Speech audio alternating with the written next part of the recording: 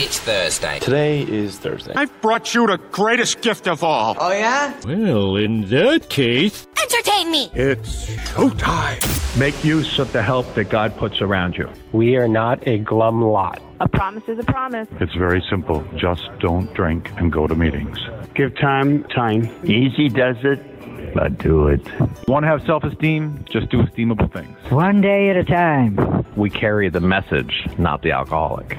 Don't quit before the miracle happens. We're the Defective Characters, three guys sitting around talking about our own personal recovery and experience in it. Hey, I'm Mike. I'm Dennis. James here. The opinions are our own. We do not represent any particular organization, institution, or fellowship today. Mike M. will be sharing his experience, strength, and hope with us in this episode 7 of the Defective Characters podcast. Let's go.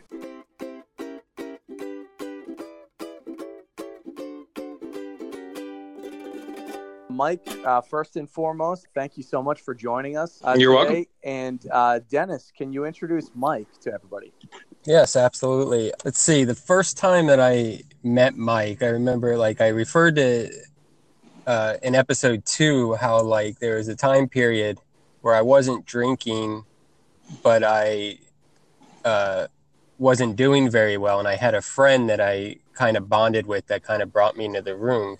Well, one night, late at night after he got off of work, I was sitting outside my house on a public bench, and we were just sitting there talking about life and just, BSing and whatnot.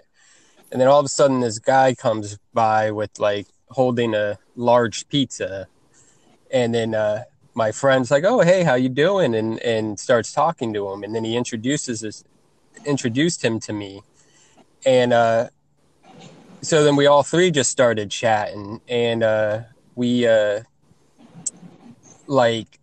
touched on life and recovery, and turned out he was in the program just like my friend was, and we sat there probably for over an hour talking about recovery and whatnot, and he sat there holding his pizza the whole time. And I think that's a good example of how selfless this guy can be. And that guy ended up being Mike. Maybe a couple months later, I wound up going to my first meeting, like I explained in episode 2. And maybe a week or two after that, I ran into this guy at the meeting, and I asked him to be my sponsor, and he's been my sponsor ever since. And he's walked me through the steps. He's helped me tackle fears and all kinds of stuff. So I'm excited to have him here on this. So thanks for being with us today, Mike, and thanks for telling your story. Thanks a lot. Thanks, Dennis. I appreciate that. I got to add to the Dennis story. He's talking about me helping with the fears about a year ago, maybe a year and a half ago now. One of the exposure therapies, as we call it, was going to be to go rafting up in North Carolina or something. And it somehow turned into, from North Carolina rafting to a Thailand trip. So last Christmas, we ended up all going, a bunch of us, a couple of my other sponsees and a couple other friends all went to Thailand for 3 weeks over Christmas. So, afraid of airplanes no longer, I imagine. So, yeah. Life is, it's amazing. That's why I love recovery, because it's right when I think it's getting a little boring, or the meetings are getting a little long, or, it's all of a sudden someone just shows up in my life.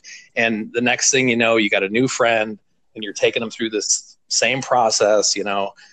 I've realized that we're not different. We're all the same. We have this common bond called alcoholism, and, it has a common solution. And it's incredible that they stumbled on this, 84 years now or something ago. And, it says, somewhere in the book or something, it says something like, how I became alcoholic, which I don't find it that important. All I know is the question I had when I first came in is, am I alcoholic? And I know somewhere along the line, it says something like, I can't always quit entirely, but more importantly for my story is when I can't control the amount I take. And for me, that's my case. Every time I pick up one, it's like I end up, somewhere I don't want to be, especially towards the end. My sobriety date is February 14th, 2014, but I actually, that gives me a little over 5 years. but I actually have 7 years in the program. So in other words, it took me 2 years, to get 1 year. And so, I mean, I couldn't put together 3 months. One time I went, 9 months. I heard that's a real common, month for some reason. Someone says it has something to do with pregnancy, but I don't know about that. That's a whole nother podcast. No, so I'm not really sure, when it turned on me. All I know turned in the favor. It basically, I would look at it is when I started doing the step work. My first sponsor, he told me one thing. He said to me, what you're doing is I told him, I said, why am I keep relapsing? I go to all these meetings, I go to the night meetings, I make coffee in the morning. I have 3 commitments. I have, a spiritual sponsor. I have you as my step sponsor. And he's like, what you're doing is you're confusing activity with action. And what he meant by it, he explained, is like, I'm in a 12-step program, but I'm not doing the 12 steps. All I'm doing is which are important. I'm going to the meetings, and I'm doing service. But, we know that this is Unity Recovery Service, the triangle, of course, and it's just a lopsided stool, and I could make it for a little while, but I couldn't put together what I like to say is this kind of permanent sobriety, one day at a time thing, the comfortable sobriety. So I had to, really dig deep. But before I get into any of that, I'll just say that, way back when I grew up in Massachusetts, and I grew up in a large family. There were 7 of us. And, one of the things that we're required to do if doing the step work is, a lot of you guys know, is the 4th step. And in the 4th step, you have these columns, right? In the first column, it's resentments. So in this resentment column, my sponsor told me I need to write out all my resentments. And I remember thinking back, I said, how far back should I go? He's like, think back as far as you can go. So I did. I thought back as far as I went, and I got the piece of paper, and I just don't want to relapse anymore. And I'm decided finally, maybe I should try to do these steps. This is at a year or something, just going to meetings.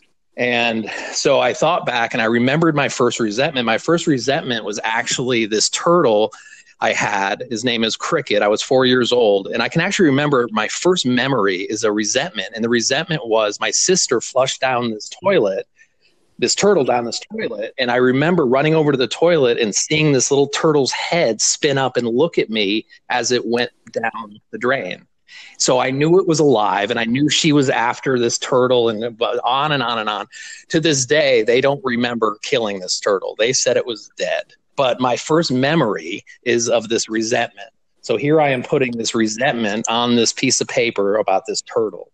Now, whether this is what got me sober or whether this helps me, I don't know. I don't know what exactly happens in this process, but all I know is I wanted to be thorough this time, because I did a whole bunch of 4 steps and I always relapsed after. So what I did is, in the beginning, I just started from the beginning and I went through my whole life, and my life didn't look like a lot of the people in the rooms. So I didn't think it was important. I didn't think it was important that, I remembered my high school teacher, saying something to me and embarrassing me. I didn't think that was important. So I didn't put stuff like that on this list, So, but this last time I did, I grew up in this town that was pretty amazing. We had dirt bikes, and, I don't want to say I lived a privileged life, but it was a very comfortable. We went skiing in the winters and, soccer in the summers, and motorcycles, and a huge family. I have 7 brothers and sisters, and, it was always the house that I grew up in Massachusetts, just north of Boston. It was kind of like where all the kids came over. The Boston Bruins lived right on the same street as me.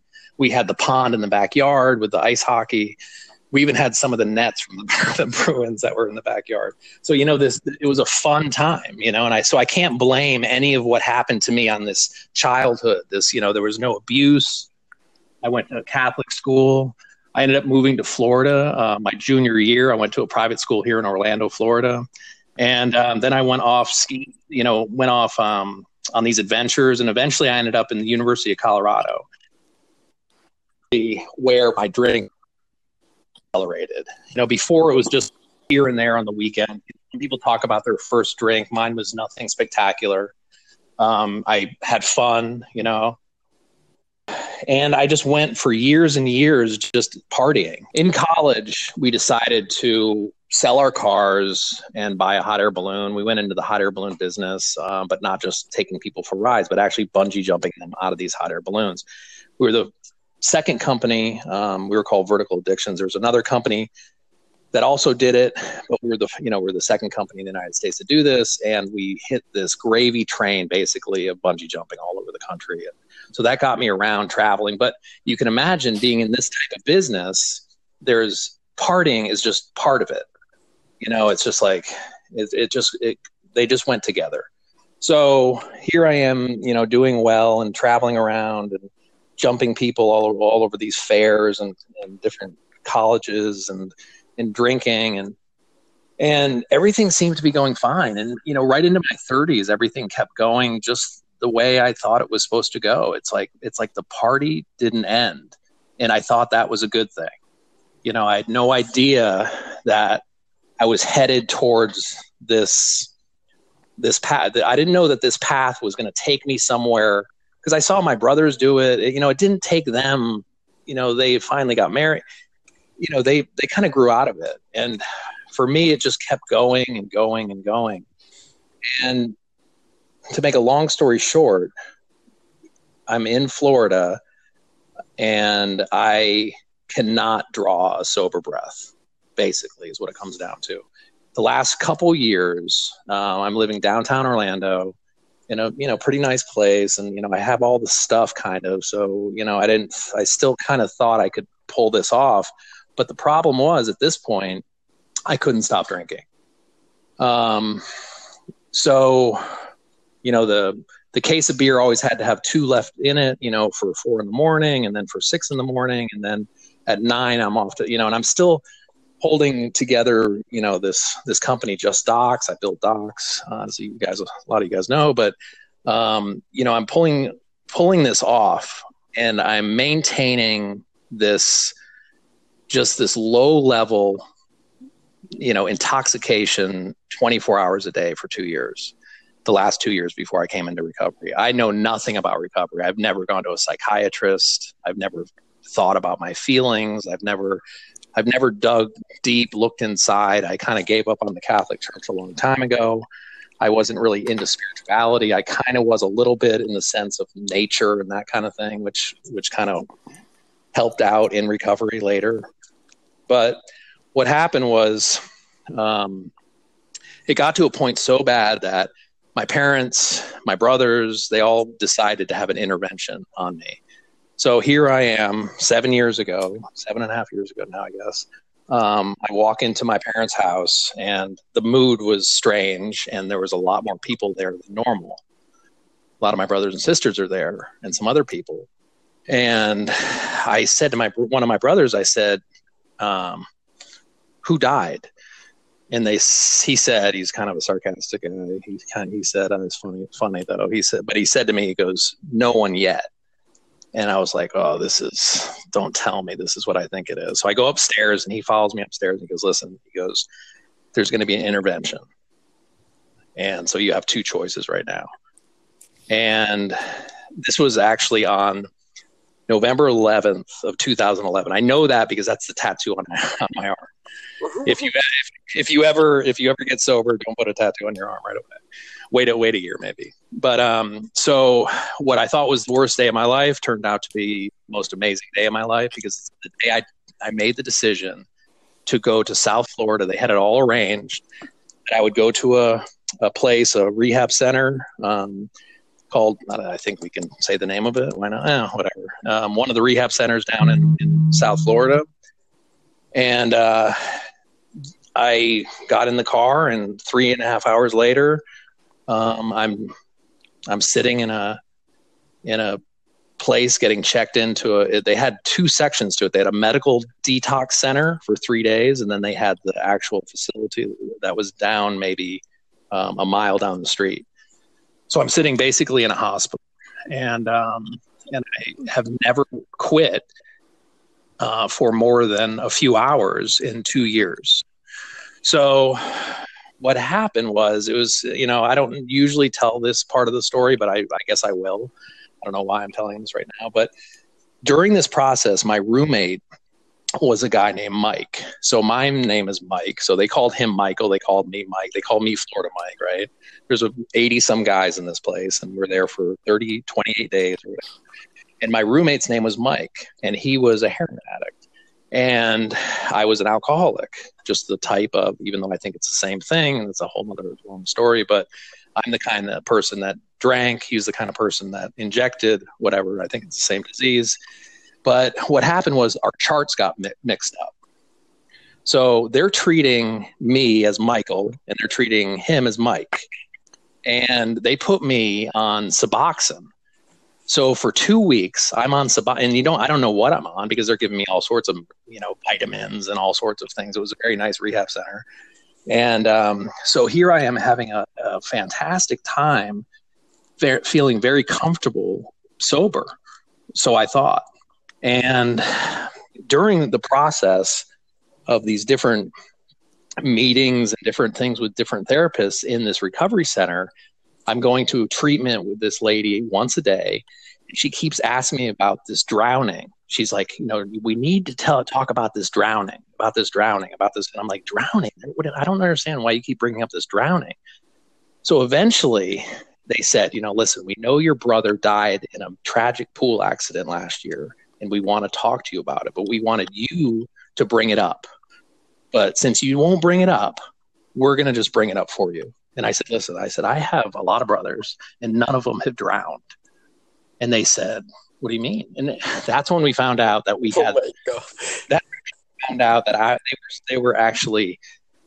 had the wrong chart. So here they think I'm my roommate, and my poor roommate is suffering on the couch. He can't even make it to any of the meetings. He's so sick because he's not on the stuff he needs to be. I'm on Suboxone, having a blast, swimming in the pools and the ocean, and having a great time in rehab, not knowing that I'm high off this opiate or whatever Suboxone is. So anyways, so they ended up having me sign this thing so I wouldn't sue them.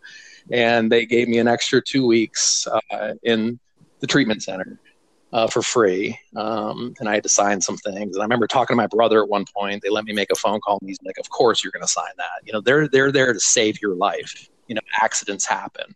That's old behavior. So immediately I'm getting advice, just who cares? Just sign this thing, move on, stay the extra 2 weeks, and whatever. So I ended up spending 6 weeks in this treatment center.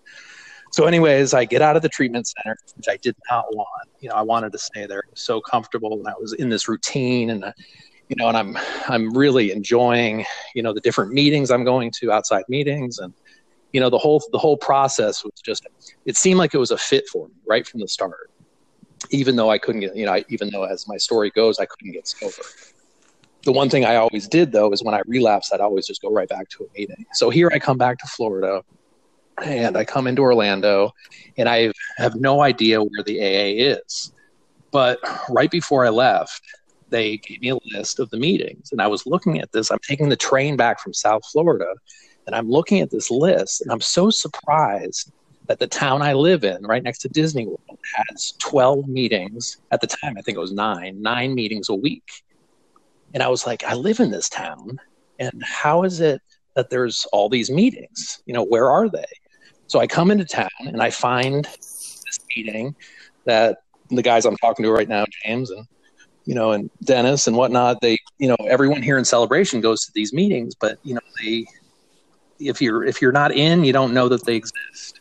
So anyways, I just show up at one of them, the night meeting. I show up at one of the night meetings, and there was people talking about recovery, just like down in South Florida. And I was just amazed, that this thing is that AA is just everywhere. The disease is everywhere, and AA is everywhere. And that's an amazing thing. I couldn't imagine trying to get sober just with the big book like they did back in the 40s. But it's not the 1940s. It's, 2000, I think it was 2012 or 13 at that point. And I ended up getting a sponsor. And I started, like I said before, I started going through this process. But all I did was I just went to the meetings, And what happened is, and I'm not saying this is anything to do with the Suboxone or, from me being medically treated with that drug or whatever. But what happened is I got such severe anxiety that I ended up going to the doctors, when I came back, and I couldn't do anything. The only thing I could do is pretty much, I couldn't drive. I had way too much anxiety for that. I took my bike mostly or walked to these meetings. And I went to a doctor and I explained it to him. And so he immediately agreed with me. And he said, not only do you need some anxiety medicine, it looks like, you have probably Adderall would help too. So walking away from that doctor's appointment, I was prescribed Ativan and Adderall. So that helped, I was once again, I'm back treating, my disease with not my drug of choice, which was alcohol, but it took the edge off, and I was able to kind of hold some food down in between the meetings, and I could, but then what was happening was I would get a month's supply of Ativan and Adderall, and at about 22 days, I would run out of them, because I couldn't take them as, obviously as needed, and a lot more than they said. So I was, abusing the prescription. And as I ran out of them, I would then all of a sudden, go into what we call, untreated alcoholism. The anxiety levels would peak. I would just, life just became just crushing, emotional, the lows were just intense, and the anxiety was so much.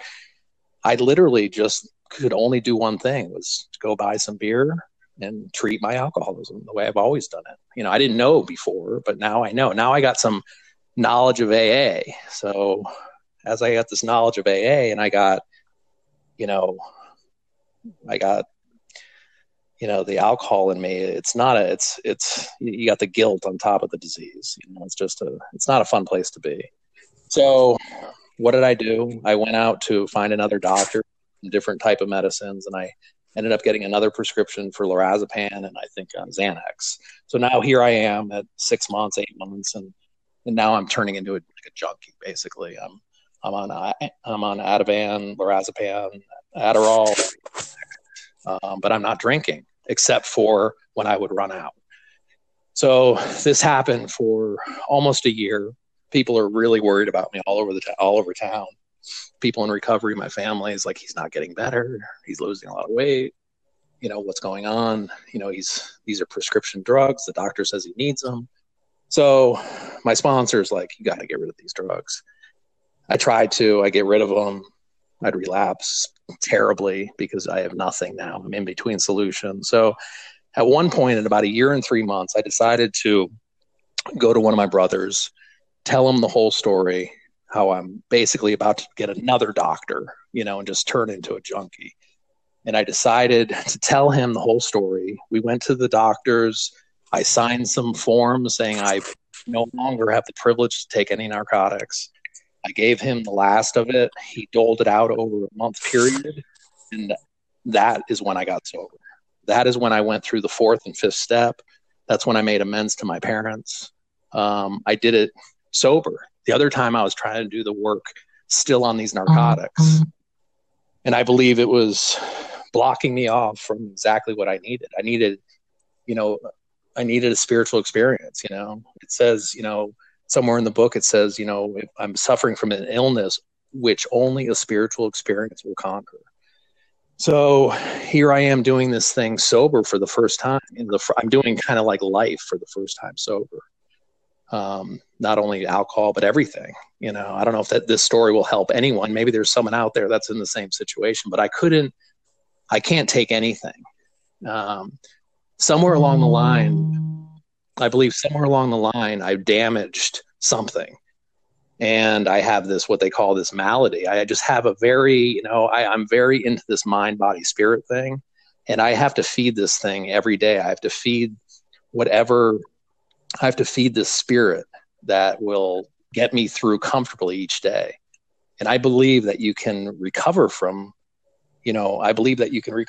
alcoholism on a daily basis if you just basically do these things. And that's what I do. On a daily basis, I I have a routine. I go to, I basically, I heard one time, I heard a speaker at about maybe 2 years, and they said that they weren't sure what they should do, what steps will be important. They weren't sure what meetings are important. They always had to make a decision. Every day they kept making a decision. And I heard, she said, if I make a commitment, I don't have to make a decision. And she made the commitment to do it all. And I remember for years, I would walk outside in the morning and I'd put my 2 arms up and I'd say, today I'm going to do it all. And I didn't mean like do it all, like I'm going to go travel here or there, or I just meant that I was going to do everything I could for my recovery that day. And what that looked like, going to a lot of meetings. I'd go to the morning meeting and I'd go to the night meeting. I don't do that today. I go to about 5 or 6 meetings a week. I got sponsees.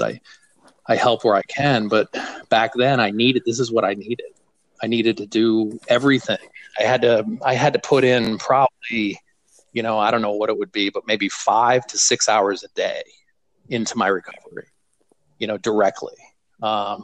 I had to stop lying, cheating. I had to basically just become, the person that I was supposed to be the whole time. I was a happy kid. I think somewhere along the line, I just shifted from being this happy kid to being this manipulative adult.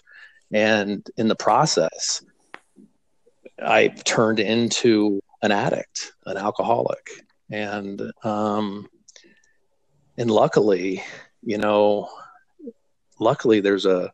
there is this solution, and the solution is so simple. Now that I'm gone through the steps with other people, I realize just how simple this is, and how it's been going on for, decades, and well before AA, centuries. I mean, way before AA. A lot of this stuff was taken from Buddhism.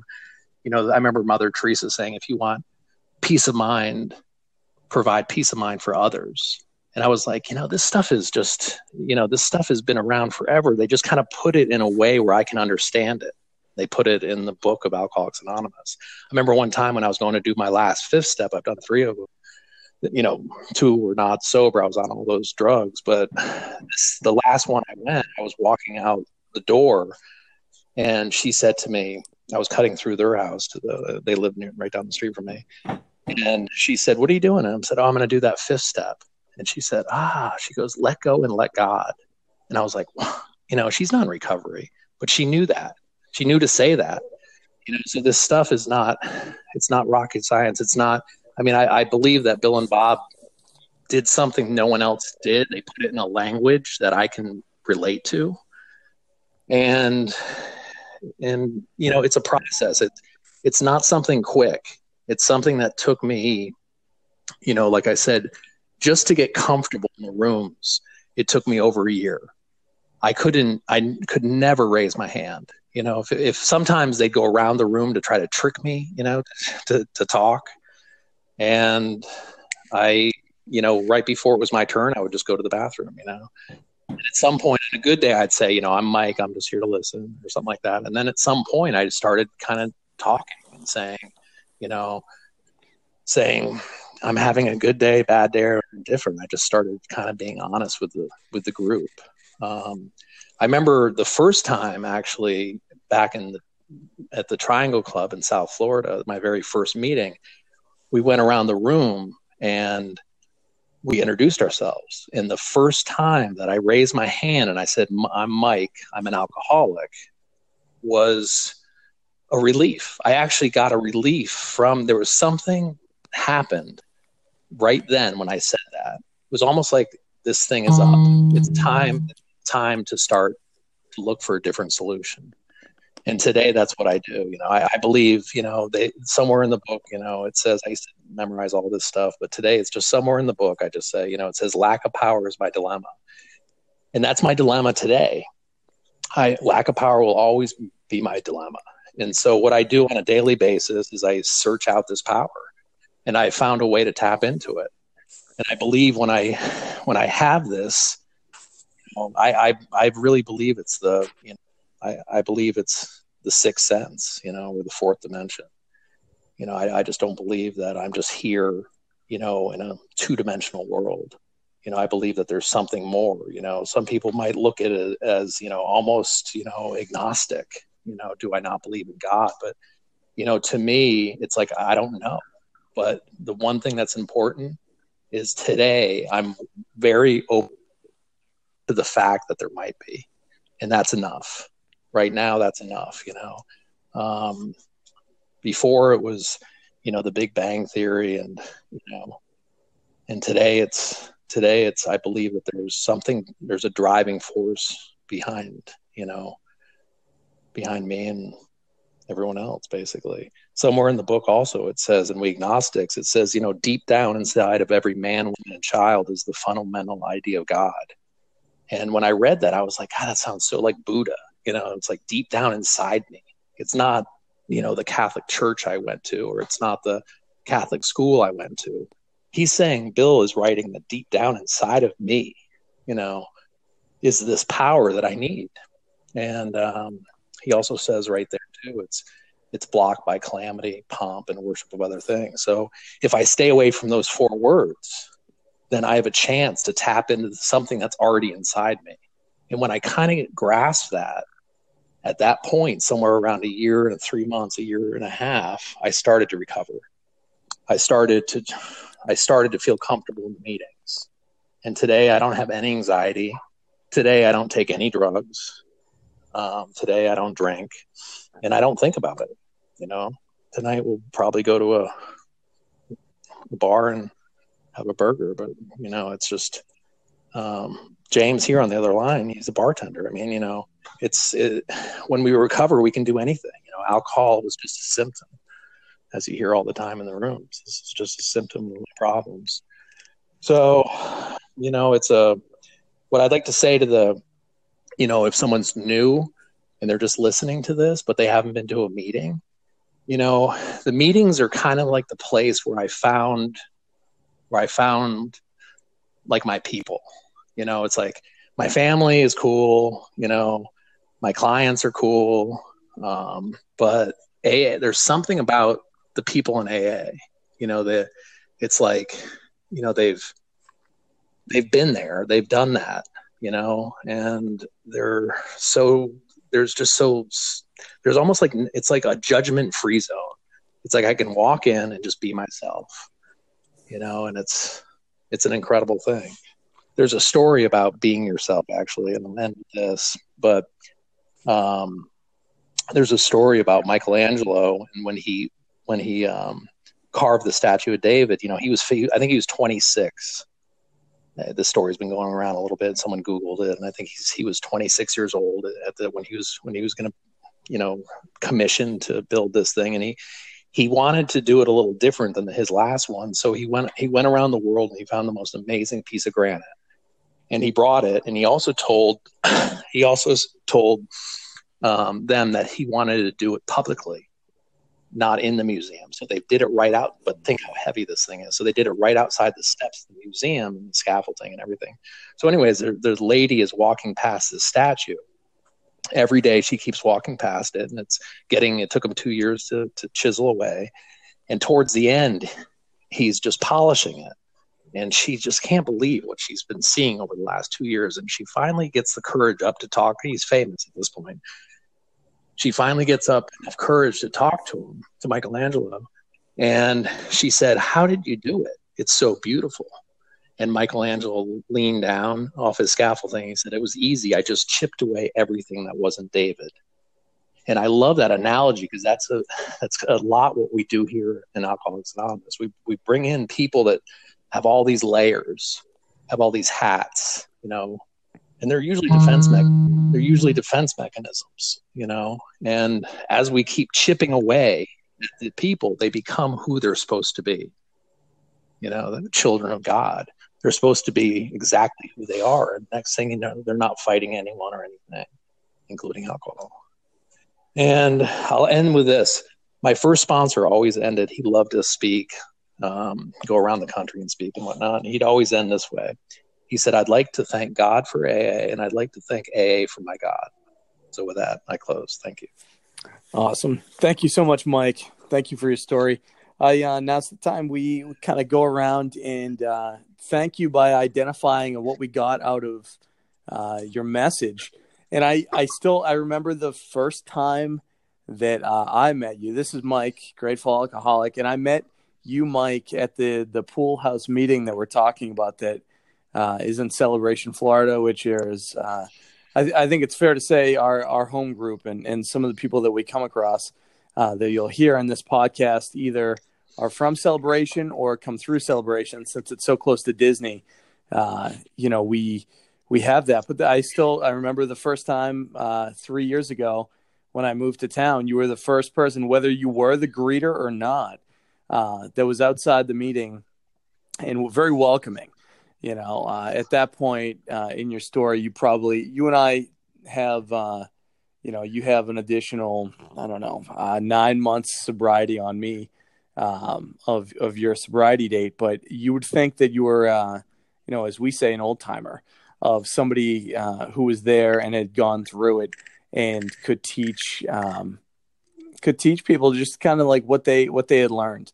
And I really value that. Anyone that goes to many meetings and knows that, you never know what somebody else is going through, and a handshake and a smile and a listening ear is very valuable, especially, when I was new to town, and making sure that I made as many meetings as I could at the time to, remember how important it is. I grew up not far from where you did, and I didn't even know you grew up in Massachusetts. I grew up in the South Shore, and I don't know what it is. It's almost like resentments are born in, I feel like, in some areas, and because my fourth step, when I did a thorough inventory and kind of looked at everything, when I was 4, resentment started there as well. And it was family members, and it was a different situation, but still, like, if we look back, I do think it's really important, like you touched upon, you never know what resentment might actually be, blocking you from the sunlight of the spirit, and that David analogy is so classically accurate, because maybe that is that little piece that you needed to chip away and chisel away to actually get to who Mike is, that resentment. You talked about that you can recover on a daily basis just by making sure that basic routine and kind of sticking to it. Like, I know if I feel wonky, that there's something I have to add into my program, and not having any fear that just because something is working for you today, we're going to grow and we're going to change. And if the program has to change, and, whether it's more meetings or more sponsees or more prayer or more meditation or more, I know it's a big part of, your journey in recovery, your journey in life, and making sure you explore different areas to learn more about yourself, and it's stuff that you like. I think there's so much value in that, which is why I moved to Orlando from, at the time, Burlington, Vermont, where I got sober, because I didn't want anything to prevent me. I didn't make any major changes the first year of my sobriety because it was recommended not to.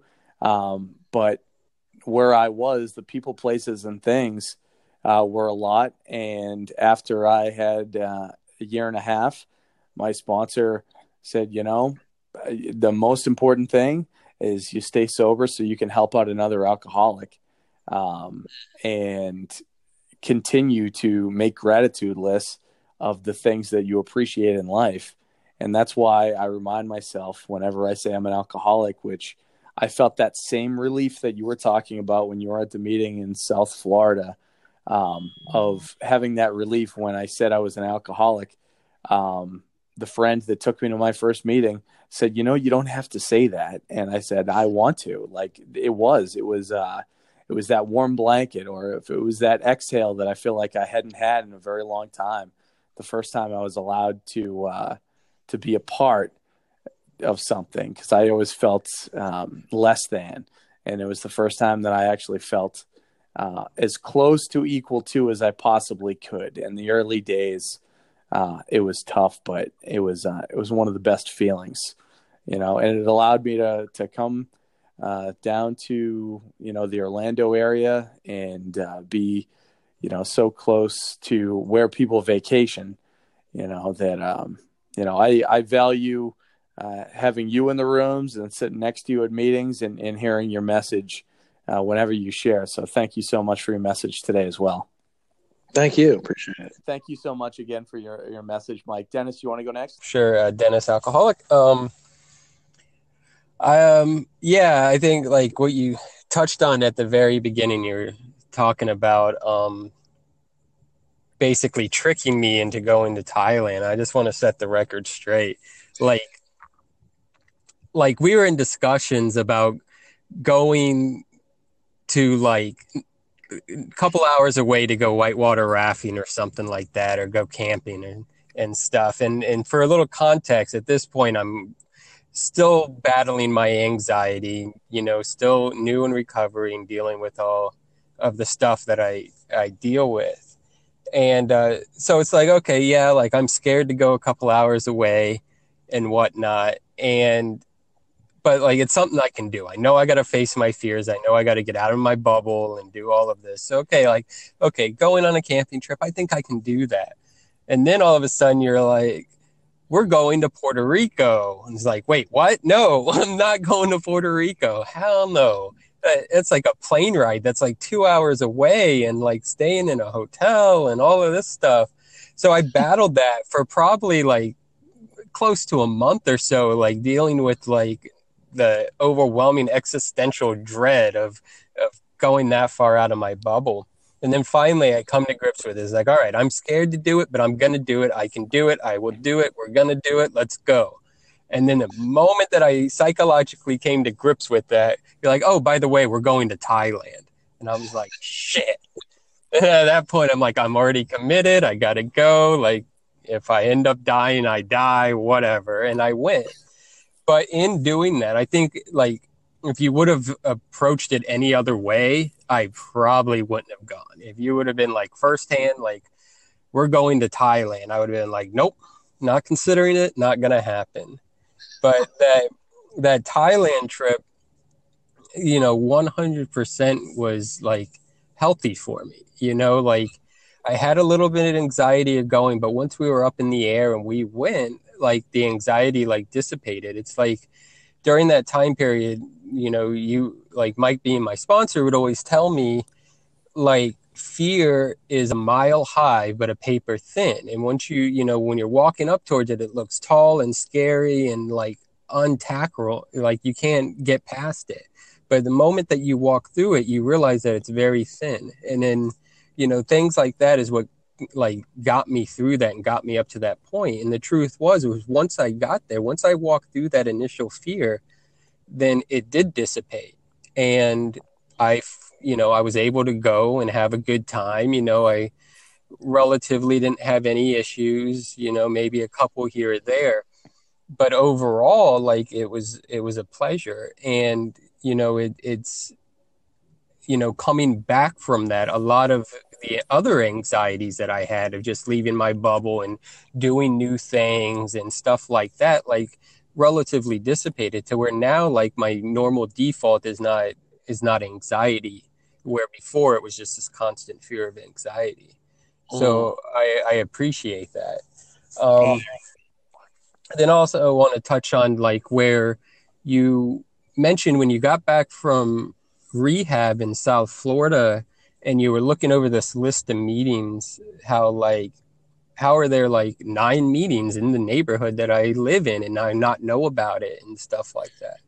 And I can relate to that because like when going through my darkest period of time and like the year and a half that I wasn't drinking before I ever went into rehab, I'm suffering from all like the depression, the anxiety, and just have no solution whatsoever. And I'm with that like constant feeling of hopelessness and, not knowing where to go and whatever. But then as it turned out, once I walked into the rooms, that like that solution that I was searching for to like make me feel better and deal with what I was going through was literally a block down the street from me. And that like the people that were going to end up helping me out through my life and get me through all of this were literally walking down the street next to me or working at the restaurant next to me. Like it is truly all around. And I think what it took for me was being open with someone and being honest with what I was going through. And it just happened that solution just was there the whole time. And I think that's very powerful to share, you know. But again, thank you for sharing your story with us. Appreciate it. You're welcome. It's amazing to see someone recover and to see Dennis go from someone who, you know, I know you heard his story maybe a few weeks ago, but, you know, go from someone who can't leave their bedroom and then the couch and then maybe the little restaurant underneath where he lives to, you know, to going to a meeting down the block. And then you remember it was actually going to that funeral and you drove yourself across the bridge to Tampa. You know, it started just little things. And, you know, maybe it was a little manipulative, but Thailand was beautiful. It absolutely was. James, what do you got? All right, thanks. Mike, appreciate you coming in here and giving us your story. It's always good to hear from you. Yeah, thanks. It's a beautiful studio, by the way. Yeah, I used egg cartons, by the way. So if you wonder what those are egg cartons. This looks like with the glass and the microphone. I've never spoken into mic. Anyways. Well, not all of us can own our own business, so we got to do it. So Mike is one of those people that I've been around Celebration for 2 years, and he's one of the guys that has been an anchor in my recovery. He's always willing to do fun things with me and to cheer me up and to be there. And he is more selfless and giving than most people I've met in my entire life. Like, he's given me his house to stay in for the weekend or the weeks while he's gone. He's lent me his car to drive down to Miami. He's bought me dinner. He's given me support. And he's just so kind. And I just wanted to say that to everyone. And I'm sure he's always been like that. But being in recovery with him, you know, I consider him one of my best friends. And I'm very lucky to have him. I thought about when he started talking his story, how when he first came in, it took him 2 years to get 1 year. I can definitely relate to that. For me, it was 14 years before I got 1 year. And I could definitely relate to the activity and not action. I was going to meetings and just going through the steps, but never really truly getting honest with myself. It wasn't until I really got honest and found out what was, you know, eating my lunch, as my sponsor said. He said, just get that out. Get it out. It's no big deal. Whatever you think is going to happen, it's not. Most of it's in your mind anyways. And he was right. You know, once I got all that stuff out, I could really start living a happy, joyous, and free life. It's very nice to be living in Celebration with Dennis and Mike. And, you know, we always have a good time. I could see myself partying with these guys years ago. And I see myself partying with these guys now, sober. And it's just, it's a really cool feeling. It's nice to have everything else in the world besides drugs and alcohol, you know, and relationships are a big part of my life now. I don't wake up in the morning thinking about drugs, thinking about alcohol. I think about what I can do for someone else today. I can think about what my God wants me to do. And I know that Mike has a very spiritual program right now, and it's fun to bounce ideas off each other. He's always we go back and forth sometimes about who's being more spiritual today, and it's kind of fun. It's not a very spiritual conversation.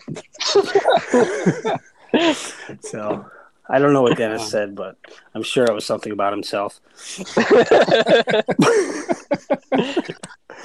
So that's all I got. Thanks, Mike. Come pick me up so we can go play. You can house it anytime. Mike M., that's a wrap on your story. Thank you so much for carrying the message. So important for us to help us stay sober. That's really how it works. We will be back next Thursday with a special guest sharing their experience, strength, and hope with us on episode 8 of this, the Defective Characters podcast. We're defective characters, entirely ready to have all these character defects removed. Remember, we don't know what works, so we do it all. See you next time.